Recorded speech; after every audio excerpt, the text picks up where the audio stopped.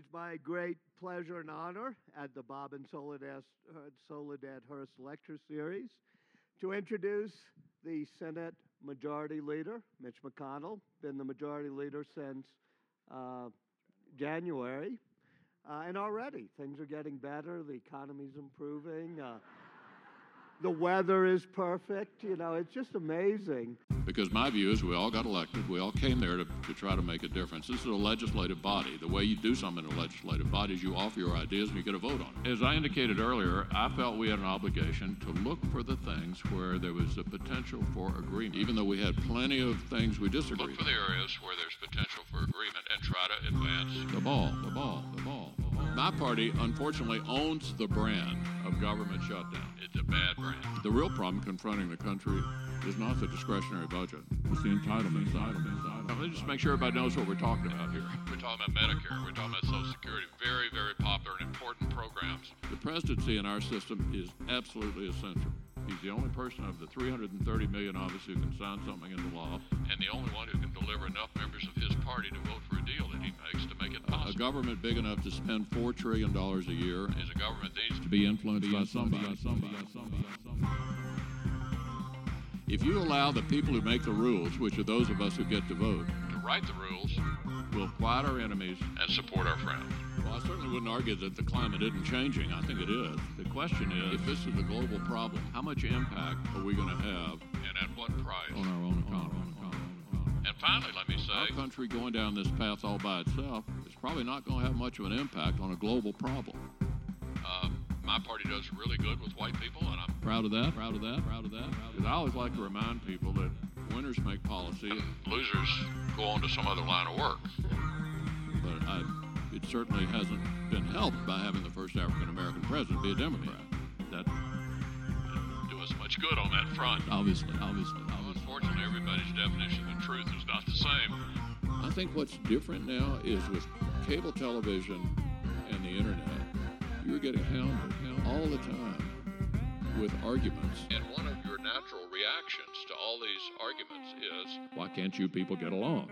He said, the Americans, they always do the right thing after they've tried everything else first. We don't have a bunch of Americans trying to leave this country. And if I may start with that, you were known as Mr. Obstructionist and trying to prevent Obama from getting a second term. But there has actually been a serious sea change, especially in the Senate, in the past year. You've gone back to the regular order of business. You're getting bills passed. You're letting committees, but Democrats vote on amendments. Was that a conscious decision, and do you think the mood in the Senate has changed? Well, clearly we've got a Senate that's up and working again. But let me just first say, with regard to the label I was given when I was the minority leader, it's worth pointing out there were three major bipartisan agreements during the period when I was in the minority. And Joe Biden and I did all three of them. The two-year extension of the Bush tax cuts in December of 2010, the Budget Control Act in August of 2011, and the fiscal cliff deal New Year's Eve of 2012. All of those were bipartisan agreements that were significant negotiations between the White House, Biden as the president's designee, and the leader of the minority at the time in the Senate. Did we have our differences? You bet. But there were opportunities to make progress with the country, even when I was the leader of the minority, and so I did take advantage of them. With regard to being the majority leader... Let me real quickly ask you, if you were a Democrat, would you vote for Joe Biden for the next nominee? I don't want to get him in trouble. Joe was not a free agent. The president obviously knew what he was doing, but it was helpful. He was very transactional, very interested in getting to an outcome, and very understanding of places I couldn't go, and I knew where he couldn't go, and that's the way you end up being able to advance the ball. Look, let me just point out the obvious. The American people seem to like divided government because we have it a lot. In fact, we've had divided government more often than not since World War II. So what are the American people saying when they elect divided government? I think what they're saying is, see if there's anything you can agree on and do that. We understand you're going to have big arguments over your differences, but look for areas of agreement, which leads me to tell you how I felt the Senate ought to be run. The last few years, the Senate basically has been shut down. What do I mean by that? In all of 2014, the whole year, 12 months, we had 15 roll call votes on amendments, a whole year. 4 of the last 5 years, the Senate didn't pass a budget. The law requires us to pass a budget. That's my definition of dysfunction. Not political rhetoric, but facts. That's dysfunction. So I said in January of 2014, if the American people gave us the majority, the first thing on the agenda was to end the dysfunction and let the Senate get back to work. In fact, we had more amendments on the first bill I called up on the Keystone Pipeline than all of 2014, the entire year. In other words, you allowed the opposition party, the Democrats, to do amendments which had not been allowed in the previous year. Precisely. We've had over 160 amendments so far this year, most of them by Democrats. Because my view is we all got elected, we all came there to try to make a difference. This is a legislative body. The way you do something in a legislative body is you offer your ideas and you get a vote on it. Mm-hmm. So we're up and running. The Senate's no longer dysfunctional. Secondly, as I indicated earlier, I felt we had an obligation to look for the things where there was the potential for agreement, even though we had plenty of things we disagreed on. Look for the areas where there's potential for agreement and try to advance the ball. The Keystone Pipeline was an example of that. Now, the most important Democrat in the country didn't sign it, but a whole lot of Republicans and Democrats thought that that was an important measure, and that's how we started. We did pass a budget, which the law requires.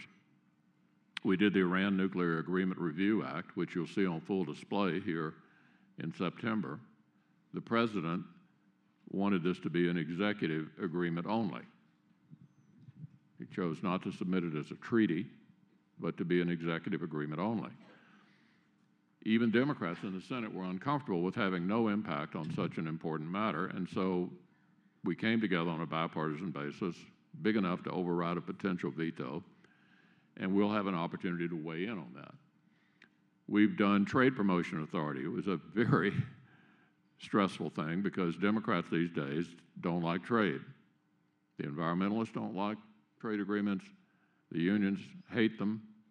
It was a war, and it was almost an out-of-body experience for myself. I talked to the president a lot during that period, and we were the key to getting trade promotion authority in place. We've done a rewrite of No Child Left Behind. We've done a multi-year highway bill. We're going to do cybersecurity in September. So we are looking for the things upon which there is enough bipartisan agreement and yet are important enough to make some progress for the country. But something really big seems to have happened historically, which is that it used to be there was a coalitions of the center and that the parties were not so ideologically divided, nor were they sort of in the thrall or captured by their wings and their caucuses. So whether it was in the 1840s or the 1950s and 60s, you would find coalitions in the middle. What has happened to make that disappear, and hasn't that added to the dysfunctionality? Well, no, it hasn't disappeared in the Senate, or we wouldn't have been able to do the things that I just talked about.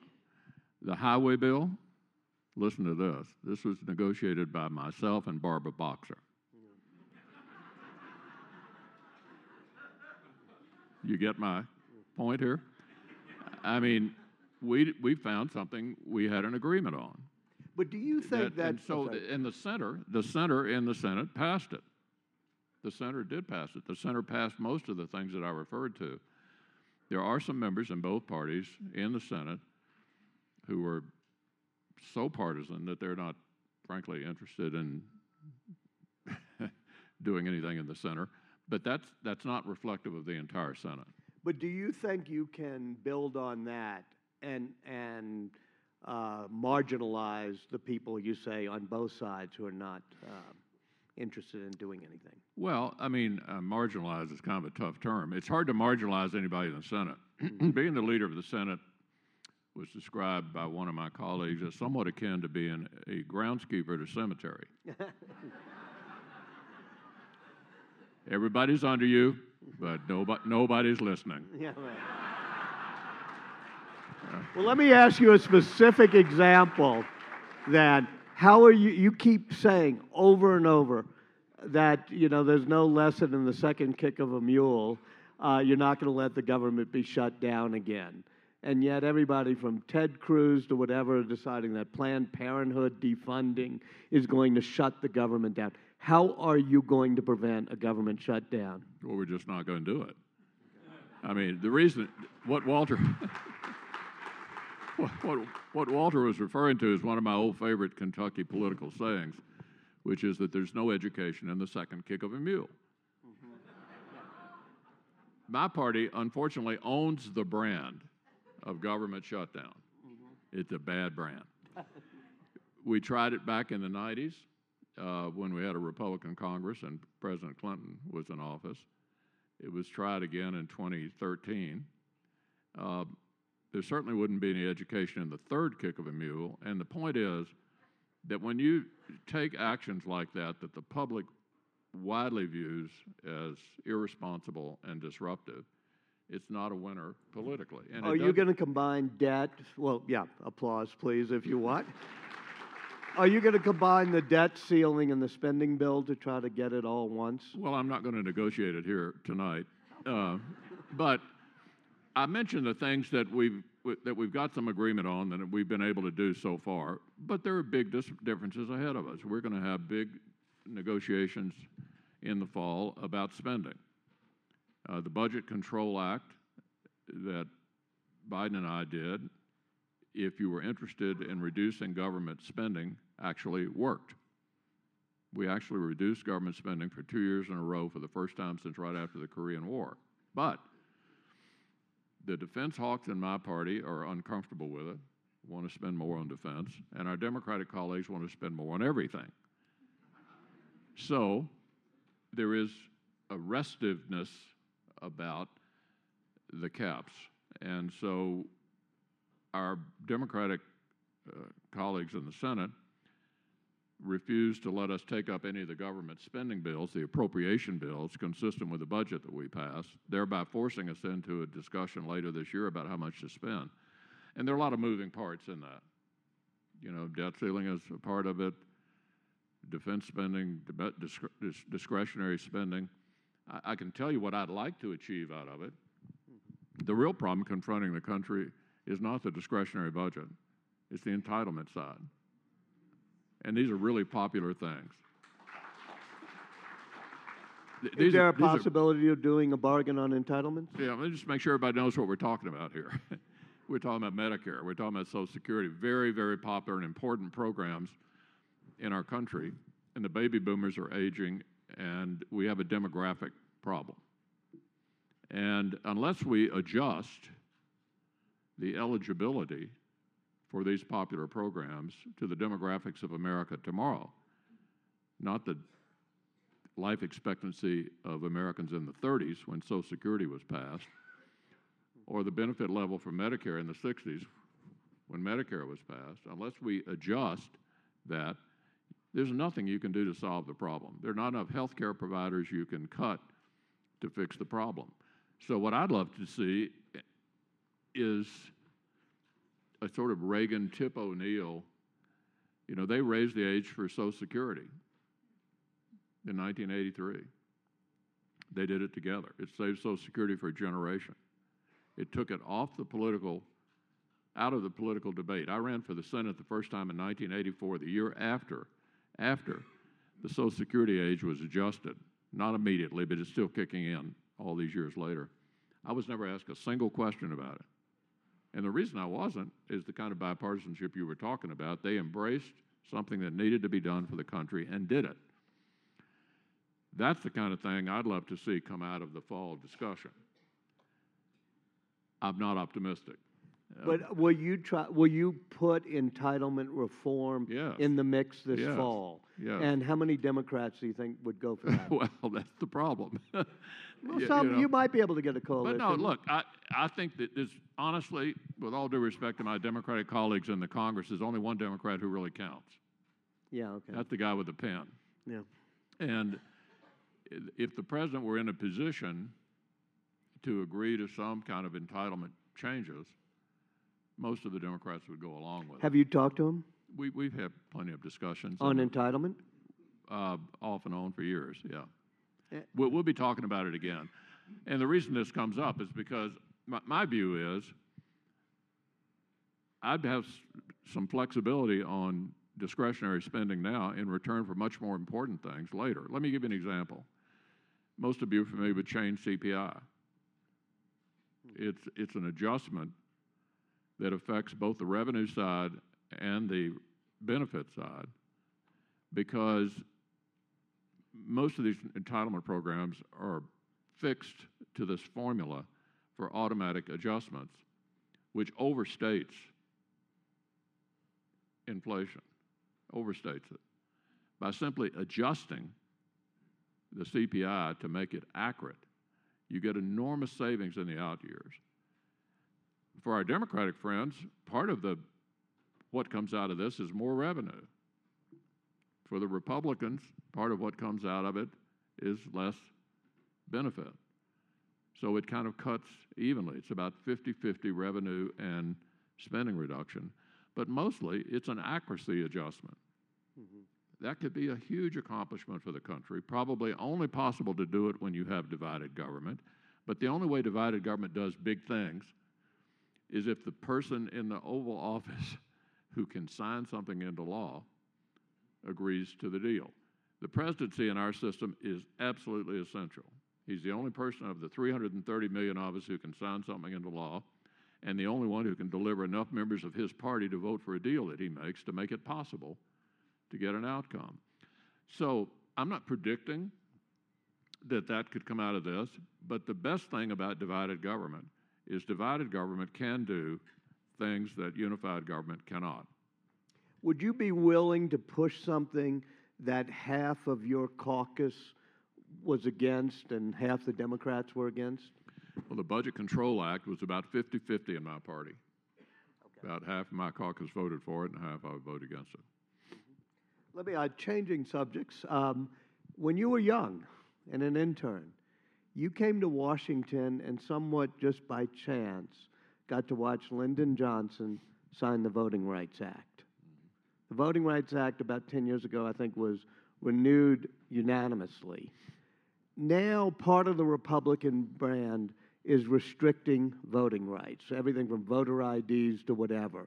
Do you think that's a problem, and do you think there's some things that the Senate should do on voting rights? Well, first, I had been an intern in the office of a senator from Kentucky named John Sherman Cooper in 1964, and he was involved in breaking the filibuster of the Civil Rights Bill of 1964. It was a great thing for a young person to be there and to see all. In other words, I remember reading this. He supported Lyndon Johnson's voting and helped break a filibuster of Southern Democrats as well as a lot of Republicans, right?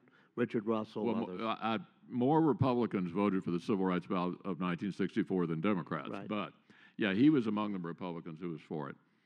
So I came back the next summer to visit my friends and to hope to get to see him, and I just hit it on the day that Johnson was going to be signing the Voting Rights Act. So I was waiting in the outer office. He grabbed me by the arm and said, "Come on, let's go over to the Capitol and see something important." And there I was in the back of the room when Johnson signed the Voting Rights Act, and that was 50 years ago.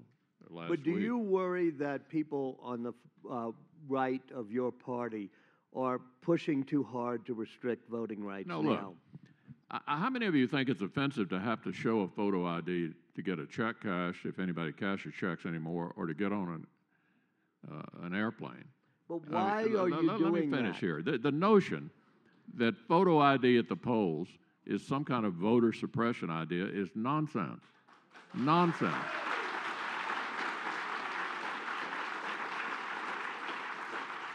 And that's not just me saying nonsense. The U.S. Supreme Court upheld Indiana's photo ID at the polls 6-3. That meant one of the liberal Supreme Court justices upheld it. So the notion that ballot integrity, ensuring ballot integrity has something to do with voter suppression is ridiculous. The Voting Rights Act is still in place. All the Supreme Court did was strike down a provision that the majority held did not apply 50 years after, which subjects certain parts of our country in the Deep South to procedures that make no sense in today's America. Haley Barbour points out there are more African American elected officials in Mississippi today than any other state in America.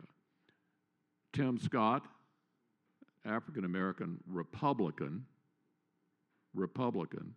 was elected to the U.S. House by defeating Strom Thurmond's son in the congressional district that includes Fort Sumter. And he happens to be an Aspen fellow, He's by the now way. a United States Senator. Come on. All the court said was the formula that made sense in the 1960s was no longer applicable. The rest of the Voting Rights Act is intact, and these suggestions that any effort to ensure the integrity of the ballot is some kind of voter suppression, in my view, is nonsense. Let me make one final point. It is also not true that there's no voter fraud around the country. I mean, I hear that all the time. In the eastern part of my state, where there are virtually no African Americans, we've got people in jail now, as a result of prosecutions for voter fraud. There are certain parts of the country, certain inner city parts of the country, and certain rural parts of the country having nothing to do with race, where voter fraud has been a problem. And I think ballot integrity is entirely consistent with the Voting Rights Act. Well, I come from Louisiana, so I don't know much about You voting never no fraud. cheating down there. I didn't know that such a thing existed. Campaign finance, you've been very strong in defense of the First Amendment, saying there should be no limits on campaign finance, money being donated. Do you think it's reached a point where there's now too much sloshing around?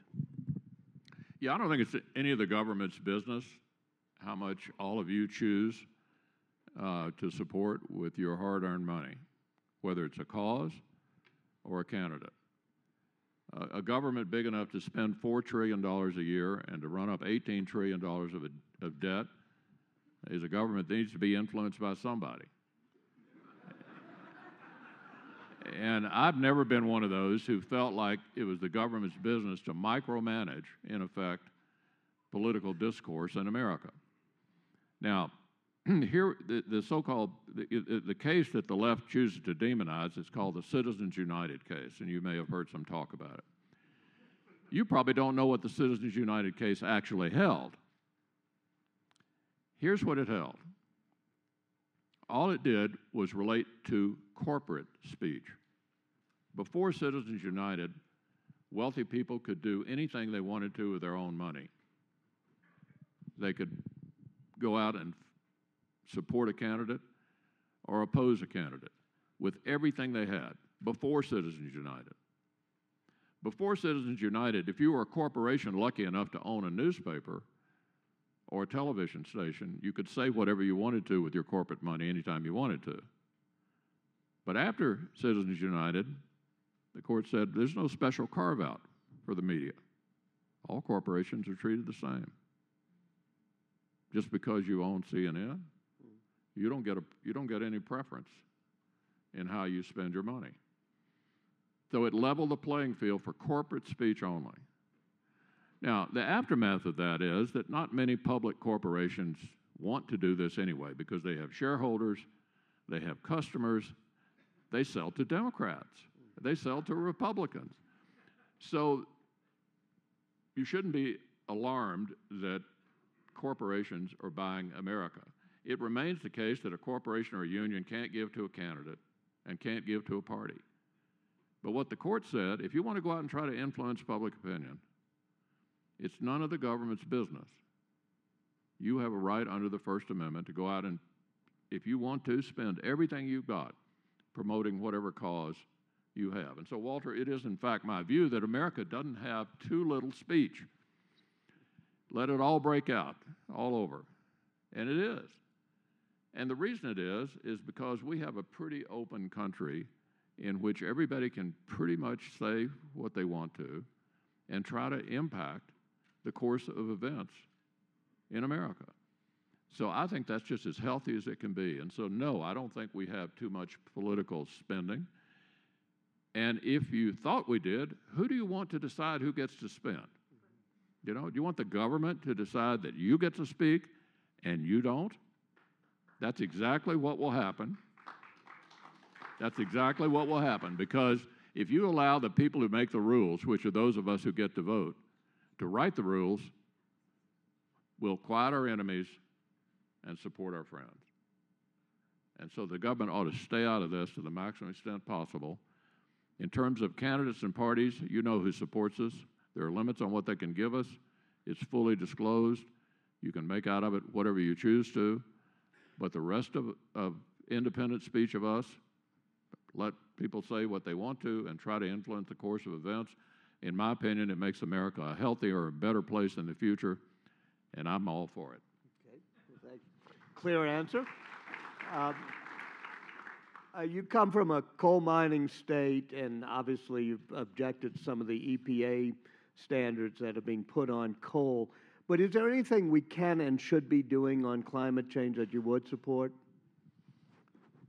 Well, I certainly wouldn't argue that the climate isn't changing. I think it is.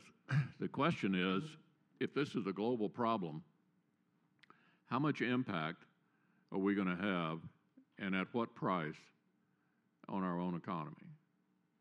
Now, obviously, I'm pretty sensitive to this issue because Central Appalachia is in the middle of a government-induced depression, an absolute depression.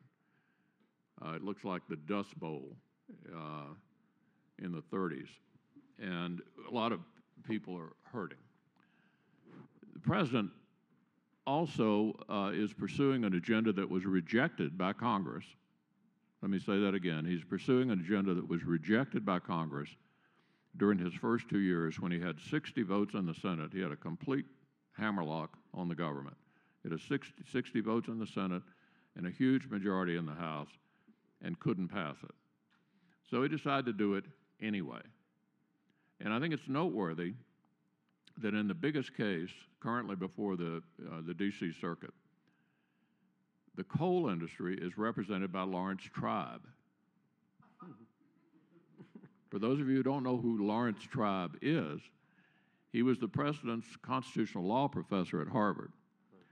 He happens to share the view of the president about the climate change issue, but he thinks there are two things wrong with what the president's trying to do. Number one, he thinks it's unconstitutional. And number two, he thinks it's a violation of the Clean Air Act of 1990. Other than that, he doesn't have a problem with it. So if this initiative is stopped, it'll be stopped in the courts, interestingly enough, with the lead lawyer, for those who are trying to stop it, arguably the most prominent liberal constitutional law professor in America. As to the substance of the issue, regular folks, people, just trying to make it, have had a very rough time under this administration. The president always talks about the 1%. That's probably most of you. You guys have done great.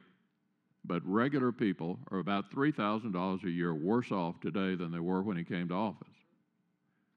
These people are struggling. Paying their utility bills is a big part of surviving. These utility bills are going to skyrocket. The president himself said that. This is the collateral damage for this initiative. And finally, let me say, our country going down this path all by itself is probably not going to have much of an impact on a global problem. And it'll be interesting to see how much other countries are willing to restrain their own economic growth and development in pursuit of this cause. At the front of the group, I would put China and India. But going to Paris for the international conference, is there anything you would take there if you were in charge that would try to reduce the threat of climate change? I'm not going to advocate policies that dramatically disadvantage ordinary people in America. The Iran deal. Give me your thinking on it. Well, it won't surprise you to know that I don't think it's a very good deal. The president could have submitted a treaty that would have required two-thirds for ratification. He wanted to do an executive agreement without our involvement at all, but because of the new Senate with a more bipartisan and cooperative approach, we worked together to get enough people on a bipartisan basis to at least get some say on it. So here's the way it'll work. You may already know this. As the majority leader, I would have the option of bringing up either a resolution of approval or a resolution of disapproval. I'm obviously going to bring up the latter. That, in all likelihood, will pass. It will pass the House. He will be able to veto that. And he can win if he can get 1/3 plus 1 in either the House or the Senate. And the House goes first on the override? Well, we haven't decided who's going to go first yet. Well, I thought you might tell me, though. Well, but we haven't decided yet. Okay.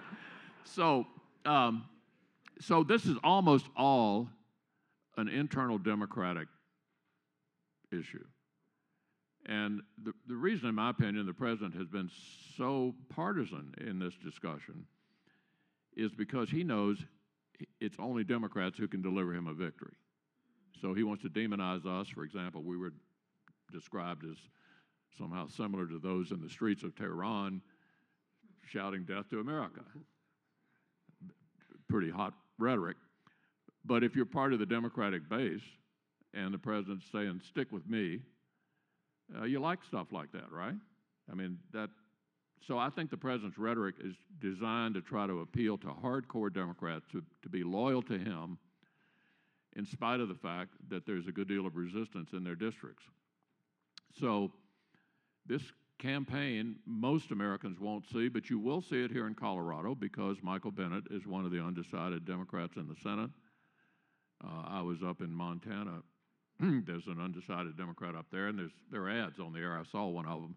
So there's a major effort underway by those who oppose the agreement to get the 1/3 plus 1, but all of those are going to be Democrats. I think in the end there will be no Republicans who support it, so it's a Democratic activity. At the Aspen Strategy Group last week, which is a very bipartisan, run by Brent Scowcroft and Joe Nye, Secretary Albright was there. There was discussion of some type of legislation that could accompany a vote, like a use of force agreements, deploying bombers in the Middle East, that somehow or another, if the logjam had to be broken, you could pass some piece of legislation along with the vote. Would you be open to that, and would you allow such proposed legislation to come to the Senate floor if it was proposed? I think what we ought to do is, I think the president's entitled to a vote on what he negotiated. But I don't think this is the last word on Iran. Let me remind you, an executive agreement can be revisited by the next president. The next president may have a very different view of whether this was a good deal or not. This doesn't have the kind of force that a treaty would. It's an executive agreement. So the next president, whoever that may be, may well want to revisit this. But I think this deal, which was so painstakingly negotiated over a period of a couple of years, deserves a response from Congress. But that doesn't mean there won't be additional legislation related to Iran. The president actually did not want the sanctions that we gave him. The administration was opposed to the sanctions that we actually passed. But to his credit, once he got the authority to do it, he used it, and that's what brought the Iranians to the table. So I think this is not the end of the Iranian story. the president wanted to transform the Middle East. Boy, he has. He has. The Saudis were in Moscow, you know, talking to the Russians about buying arms. Never thought I'd see that. So our friends are skittish. Our enemies are emboldened. Other than that, I don't feel strongly about this. It's a great national debate that all of you are going to have an opportunity to tune in on. And what I'm going to do in the Senate, I've already told my colleagues that I think this is an issue of such magnitude that it ought not to be treated like any other bill.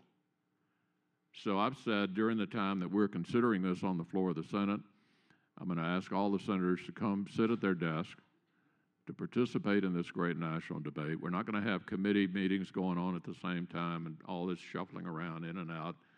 We're going to treat this as an issue of great national importance, as it deserves to be treated, and listen to each other. And hopefully the American people will tune in on this. They are interested in it, and it's going to be front and center as soon as we go back in starting September the 8th.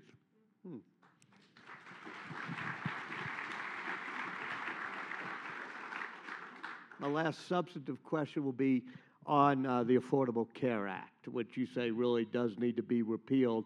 But the Kentucky State Exchange, I think, is working well. Is that correct? Would you be able to find a way, if you wanted to change the Affordable Care Act, to keep exchanges where people who move from job to job could find insurance the way it's working in Kentucky? Well, let me just make sure you understand how I feel about this. I think it was the single worst piece of legislation that's been passed in the last half century.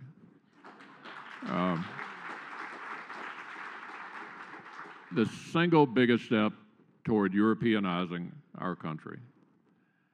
Everything we predicted during the great debate about Obamacare has happened. Rates have gone up, co-payments have gone up, deductibles have gone up. Mergers and acquisitions are going on all across the country, not only among insurance companies, but among hospitals. Everybody's getting bigger and bigger and bigger in order to deal with the fact that the government is now, even though it already had its hands full with Medicaid and Medicare, the government is now running all of American health care. If it were possible to undo this monstrosity, I would do it. The part of it that you were referring to in Kentucky, if people thought we should have expanded Medicaid, we could have done that. But that's not all it did. It expanded Medicaid, but also in order to try to get at the 40 million or so Americans who were uninsured, half of whom were young and healthy and thought they were going to live forever, and made a not entirely irrational decision not to buy it. The other half had a genuine affordability problem. So what we did is we rated Medicare for $700 billion over the next 10 years. We took out of Medicare a program for the elderly in order to provide subsidies for the private health insurance market for those who couldn't afford it. So we further exacerbated the Medicare problem. It's just a nightmare. And I don't know what it's going to look like in January of 2017. But this can't possibly work out as intended. And if we can get some way to revisit the whole thing, what we should have is a competitive health insurance market, not an overregulated health insurance market, where the policies that the government are specifying, a lot of people don't want. They're paying more for policies that don't meet their needs.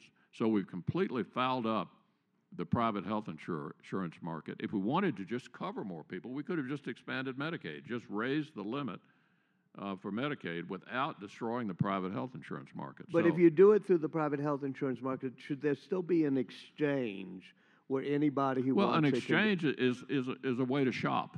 Correct. I'm not sure about this, but I think there were a couple of states that already had an exchange before Obamacare. Massachusetts under there's nothing Romney. fundamentally wrong with having a shopping exchange. But but where everybody has the ability to get insurance if they want. Well, 85% of Americans did have health insurance before Obamacare. 15% didn't. And of the 15%, half of them were young, and made a not entirely irrational decision not to buy it. The other ones had a genuine affordability problem. Just how much do you want to destroy it for 85% in order to meet the other problem? Mm-hmm. And most people predict that in the end, they're still going to have plenty of uninsured people, even after all of this. So we could spend the whole hour on this, but this is something I think was a huge mistake for the country. And if the American people give us an opportunity to revisit it, we ought to do it. Okay. So a couple of non-policy questions, personality. Give me your take on Obama personally. Well, it may surprise you. I like him. I think he's a very smart guy, very capable guy. He's very, very left. I would call him the most liberal president since Woodrow Wilson. And if you're not steeped in Woodrow Wilson, he thought the Founding Fathers basically got the Constitution wrong. This was a guy who really thought we needed to do it differently. The president's very much on the left, and therefore, unlike Clinton, who is more transactional and more of a deal maker, it is harder to meet in the middle. And the country, in my view, desperately could use a big meeting in the middle at a time of divided government in order to deal with entitlement eligibility changes that we know have to be done. So that's a disappointment. But we have been able to do some business together. I think he would tell you the Trade Promotion Authority would not have happened. But what's it like when you sit around with him? It's fine. Does he lecture you? Does he? Look, I don't have any problems with the president's personality. I think he's a smart, capable guy. We just see things very differently, and it's a little bit harder to find avenues of cooperation than with somebody who was more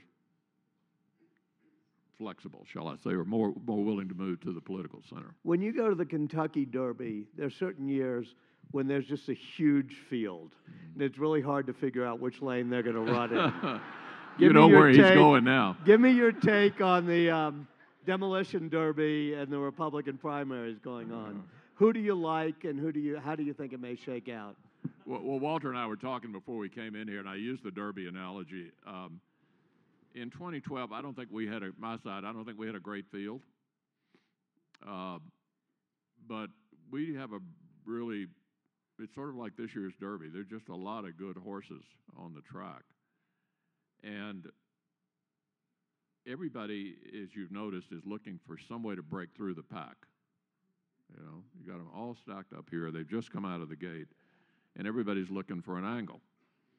And so the candidates who are really bending over backward to distinguish themselves from everybody else, are tempted to say pretty explosive things. Or notice me, because I'm in this crowded field. The same thing, to some extent, is happening on the Democratic side. Some of you may not have noticed, but there's a Democratic Tea Party now. Mm-hmm. Bernie Sanders drew 28,000 people in Portland the other day. So you've got on both sides now a lot of animated, active people going into this presidential election. Obviously, what I hope for is a nominee who can win. A nominee who can win. Because I always like to remind people that winners make policy and losers go on to some other line of work. And there are about 10 states that are going to determine who the next president of the United States is, and Colorado is one of them. If you want to be president, you're not going to spend a lot of time in Texas or Kentucky. We're going to vote for the Republican. You're not going to spend a lot of time in New York or California. They're going to vote for the Democrat. But there are about 10 places where all the money, all the action will be. And starting in the West would be Nevada, Colorado. Sometimes New Mexico is in play. The Rust Belt states, Pennsylvania, Ohio, New Hampshire, Iowa, Florida. There are about 10 places that are going to determine who the president is. And obviously, as someone who would like to see my side win, we need to have a nominee who can appeal to voters in places like Colorado. Which of it in the field most fit that? I'm serious. Yeah, well, I got 4 of my members running for president, and I assure you I didn't get elected unanimously leader of my party in the Senate by doing things like picking a favorite. So I'm going to resist the temptation to do that. But I think it's important for us, in order to be competitive in the big election, the presidential election. I mean, we're pretty competitive in Congress. We control both houses. But to win the big office, we need to do better with Hispanic Americans. This is not anything you don't already know, but America is certainly changing. I believe it's the case that when Ronald Reagan was elected, 84% of American voters were white. I think I read the other day that in 2016, 70% probably will be white. My party does really good with white people, and I'm proud of that. But we need to do better with other parts of our electorate. And I think the part of the American electorate that is the most open to us is Hispanic Americans. And they happen also to be situated in a number of these states in significant numbers.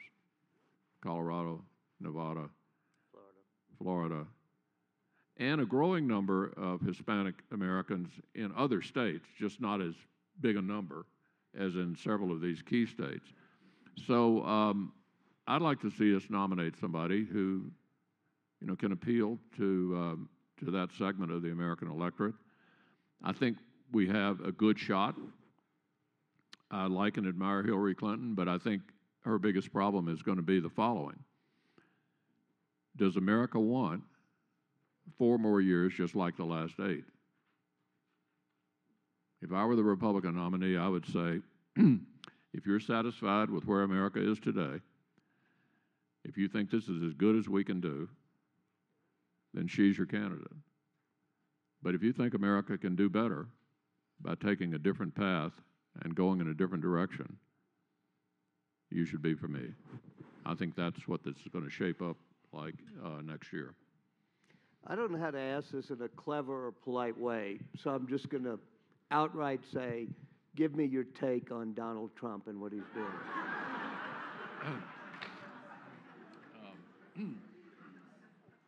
At the risk of disappointing you all, I think I'm going to take a pass on that. But I think from everything I've said here today, you got a pretty good idea how I feel about that. You're having some real problems with another candidate who's part of your own caucus, Ted Cruz. Explain what's happening there. Well, look, in spite of Walter's best efforts here all right. to draw me into the presidential contest, I'm not going to do that. They've all got a business model, a plan to try to break out of the pack. And much of it involves who do you decide to attack and whether or not you think that will work. And I can't see any advantage to me getting in the middle of this and trying to decipher what everybody's motivation is. That's not my job. I'm the majority leader of the Senate. As a result of that, I get to set the agenda. I'm trying to advance the interests of the country as best I can, and the presidential race will take care of itself without my intervention. All right, well,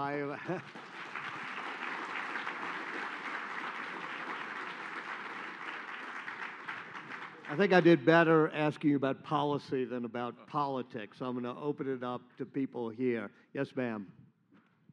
Shout. You've asked states to not comply with the Clean Power Plan, yet Kentucky is moving ahead with the plan. Why is Kentucky not heeding your call? Yeah, well, we have a governor's race in Kentucky this year. We have an off-year governor's election, and so we'll have a new governor in December of 2015, and both the Democratic nominee and the Republican nominee have said they're not going to file a Clean Power Plan. Yes, sir. Senator McConnell, sir, can you talk a little bit more about the Republican brand and minorities? Republican brand and And specifically the African American community. The brand is in shambles, and it shouldn't be for one reason, that African Americans tend to be more religious, more conservative, if you actually go through the data, and yet it's atrocious, the brand in that community. Senator? Why? Yeah, well, it's a great frustration, but it goes back to the 1964 election, and nothing has really changed since then. Even before the president's rise, we were getting blown out by African American voters, and we still are. I wish it were otherwise, but there are some very impressive African American Republicans, including Senator Tim Scott of South Carolina. And the reason I mentioned Hispanic Americans is I think they are more open to us. I mean, it doesn't seem to me that this is a demographic that's kind of locked down against Republicans like African Americans are. I hope that will change, but it certainly hasn't been helped by having the first African American president be a Democrat. I mean, that didn't do us much good on that front, obviously. Gary? Hi, I'm a venture capitalist, and I have recently gotten some exposure to the process in Congress trying to get at the truth on whatever subject it is. Personally, it was on the subject of patent reform. I've been involved in trying to preserve the system, but there's the broad question is, you never have genuine debate among the experts in front of senators or their staffers. What you have is hearings where typically it's stacked in favor of whoever the majority is, and then the senators get to ask questions, but you don't actually have nobody. You can't have the minority group accusing the other one of saying that's not true. And genuine debate tends to get at the truth better than the process that exists today. And this isn't just for patent reform. Good question. Do you have any suggestions as to how to improve that? Yeah. Well, unfortunately, everybody's definition of the truth is not the same. That's a dilemma in life. The majority typically has more witnesses in a typical hearing advocating its point of view than the minority. That was true a year ago when I was in the minority. The majority in a hearing would have more witnesses than the minority. So it's not any different than it has been before. There are a few advantages to being in the majority. You get to set the agenda, you get to decide what to have hearings on. But the way the witnesses are typically done is the minority gets so many and the majority gets so many to invite, and neither tries to tell the other who to invite, but the majority typically does have more. So that's no different than it was before. If it's unfair now, it was unfair in the other direction earlier. Mm-hmm. Let me make sure I get in the back there, too. It's a little bit hard for me to see, but I guess there's a gentleman's hand in the middle back causing our mic runners agita. Senator McConnell, at what population level can the United States maintain its current standard of living or increase it? Are we in danger of being overpopulation, and it would decrease our standard of living by having our population increase much more? I think that's a paraphrase. I'm trying to be fair. Well, that's the question. Yeah. Yeah. Well, you certainly want to grow. I mean, most of the societies that are going backward are not growing, have declining population, declining. No, I'm not sure I understand the question, but I don't think we have a disturbing population increase. Right. Yes, right there on the aisle, and then I'll catch you. Notwithstanding the fact that both Germany and France are trying to make economic approaches to Iran, my question is this. I have a colleague who is a French national and PhD in foreign affairs, and she's surprised, and she has no interest particularly in American politics, or minimal, but very in tune to French politics, especially foreign affairs. And she told me, surprisingly, that if the U.S. rejects the Iran Pact and the sanctions are either continued or increased, France will follow us. So what I really like to ask you, do you have any idea what the behavior of France and Germany will be if the pact is rejected? And more broadly, do you think the sanctions regime can be continued if this pact is voted down by France, Germany, and any other countries? Yeah, I don't know. I think we could continue our U.S. sanctions, but it probably would be hard to hold together the others because they've already abandoned the UN sanctions. And the Iranians are going to be awash in cash pretty quickly. So, So what would then happen? nothing good. Will we have to do a military strike? Or?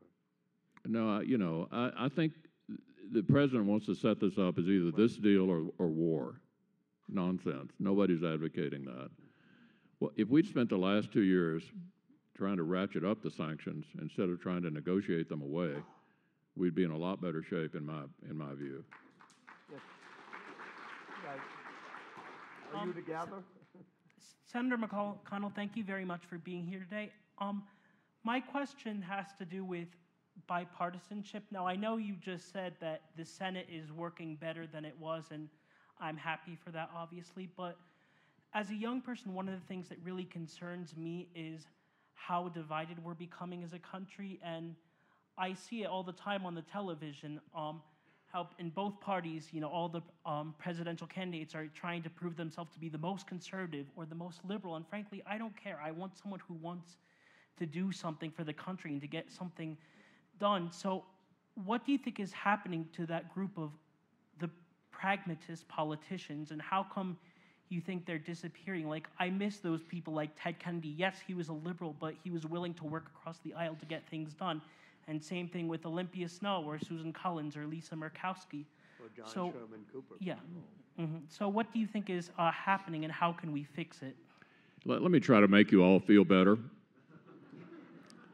We don't have a lack of collegiality problem. Nobody in modern times has said anything as nasty about each other as Jefferson and Hamilton said about each other. We haven't had a single incident where a congressman from South Carolina came over to the Senate and tried to beat to death a senator from Massachusetts. We've had big, raucous, partisan debates throughout the history of our country. Collegiality is not a problem. Don't worry about big debates about big issues. And we've always had huge differences. But the country keeps on functioning. I think what's different now is with cable television and the internet, you're getting pounded all the time with arguments, and one of your natural reactions to all these arguments is, why can't you people get along? I'd like to disabuse you of the notion that that's a huge problem. We have had periods of great debates, great controversy, huge animosity, off and on for the history of the country.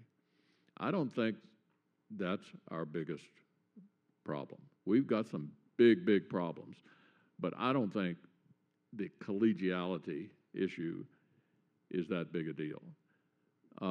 We have a very, very passionate, involved bunch of American citizens, and those passions really go through the roof when you start electing a president. I mean, the fact that Bernie Sanders got 28,000 people to a rally, I mean, you couldn't pay 28,000 people to go to a politician's rally, you know? If you paid them, they wouldn't go, is an amazing thing. So that tells you there are an awful lot of people sort of on the far left who think the president's sort of a closet conservative.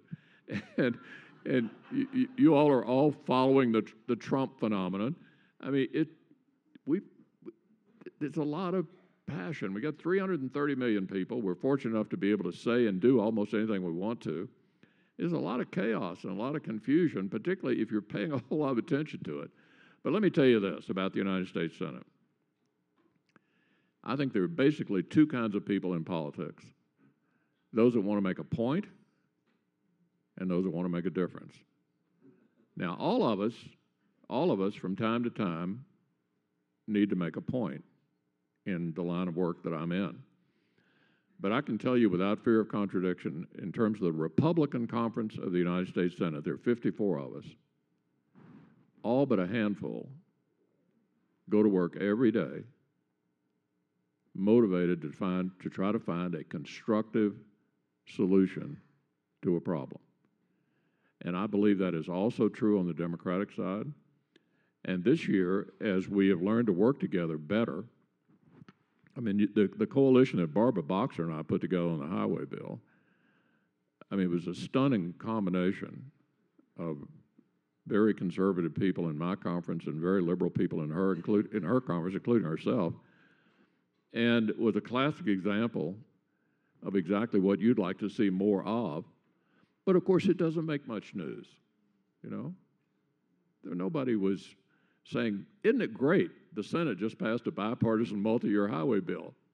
You know, one little story buried on A6 or not mentioned on cable television at all. What you see is controversy. That's what sells. It's not as bad as it appears. Some of the best people I've ever known are the people in the Senate who are trying to do what they think is best for the country. We may have different views about what that is, but don't worry about that. I mean, I don't think that is our biggest problem, anywhere near our biggest problem. On the aisle right there, and then I'll catch you. We'll just, you don't mind doing another 5 minutes to yourself? No, we're I know fine. we're Yep. reached time, but I'll do the three of you, and that'll be it. My question involves a specific part of the Iran executive agreement and the inspections, and how much time is going to be given before the notification of the inspection, and the ability of the Iranians to delay those inspections. How much time before, let's say, somebody like the new David Kaye can come in and do the inspections, or his team? Another weakness, one of my colleagues described it as having the ability to send in your own urine sample.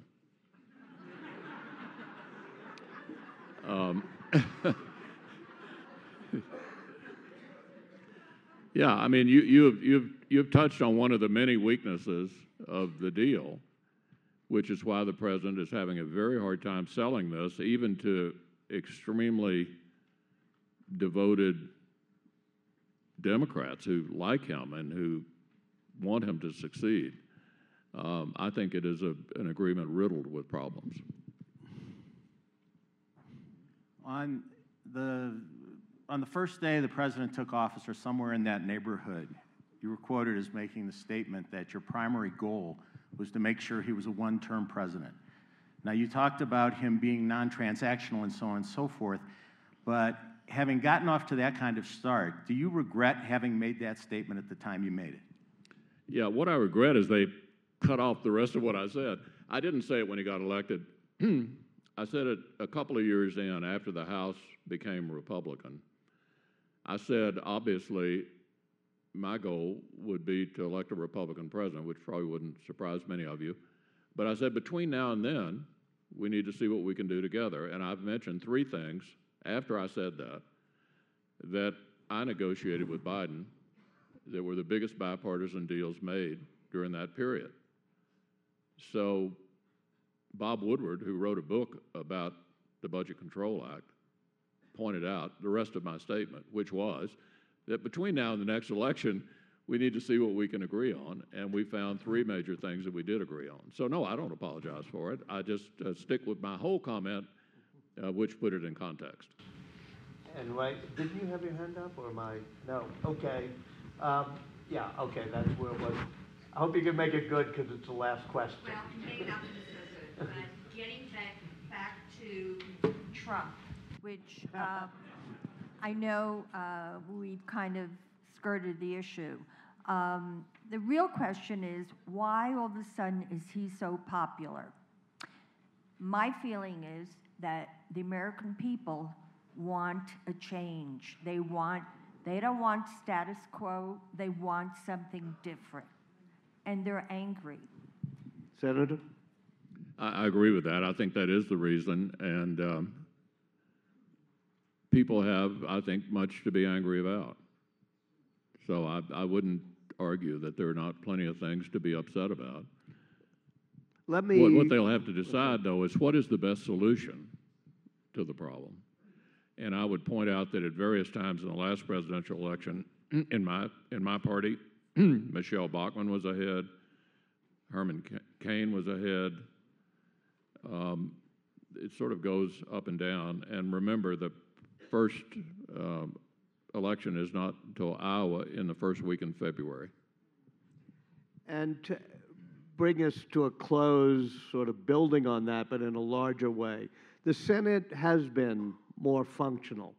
But do you feel that there has been a polarization and an ideological one where the parties got divided ideologically in a way unlike we've had before, that's caused by everything from cable TV to redistricting to maybe money in politics? I know you don't agree with that part of it.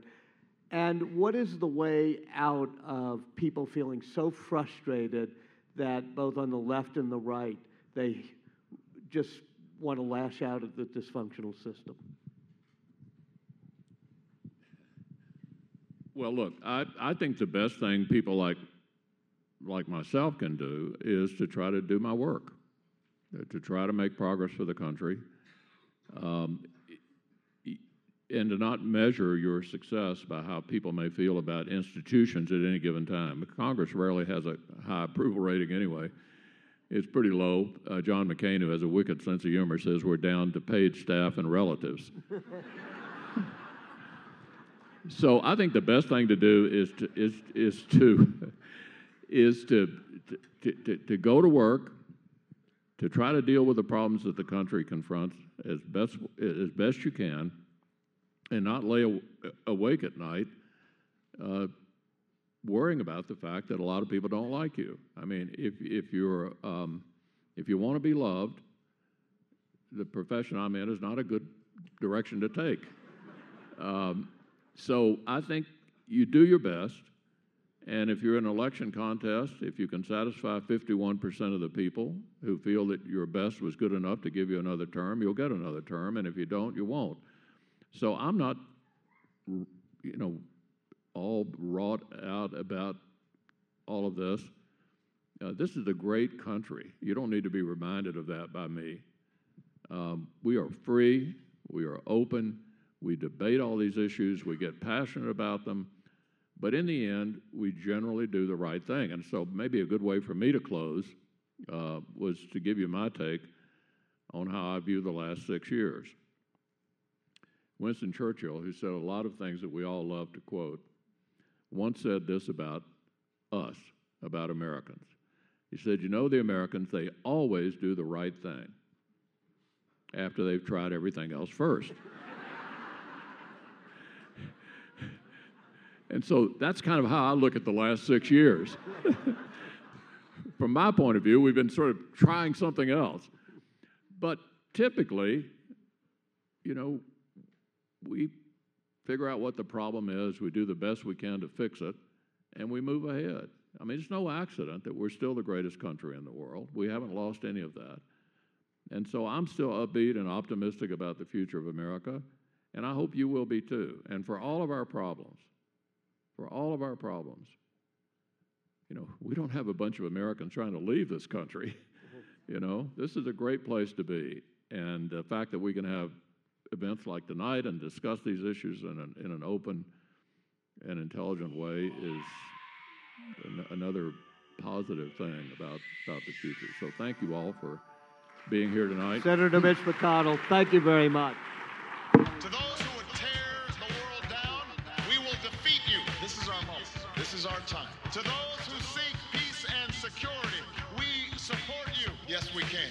And to all those who have wondered if America's beacon still burns as bright, tonight we prove once more that the true strength of our nation comes not from the might of our arms or the scale of our wealth, but from the enduring power of our ideals, democracy, liberty, opportunity, and unyielding hope. Let me tell you something you already know. The world ain't all sunshine and rainbow. It's a very mean and nasty place, and I don't care how tough you are, it will beat you to your knees and keep you there permanently if you let it. You, me, or nobody is gonna hit as hard as life. Ask not. Yes, we can. what your country can do for you. I have a dream. Ask what you can do for your country. My poor little children. Yes, we can. One day live in a nation where they will not be judged by the color of their skin, but by the content of their character. I don't have to tell you things are bad. Everybody knows things are bad. It's a depression. In this lifetime, you don't have to prove nothing to nobody except yourself. It ain't about how hard you hit. It's about how hard you can get hit and keep moving forward. How much you can take and keep moving forward. That's how winning is done. Welcome to Public Access America. Yes, we can. Now on Instagram and SoundCloud. I wanted to run out of that tunnel for my dad. On Twitter. Prove to everyone that I work what? Apple Podcast, the Stitcher Smart Radio app, Potable, and Spotify. Yes, we can. Public Access America.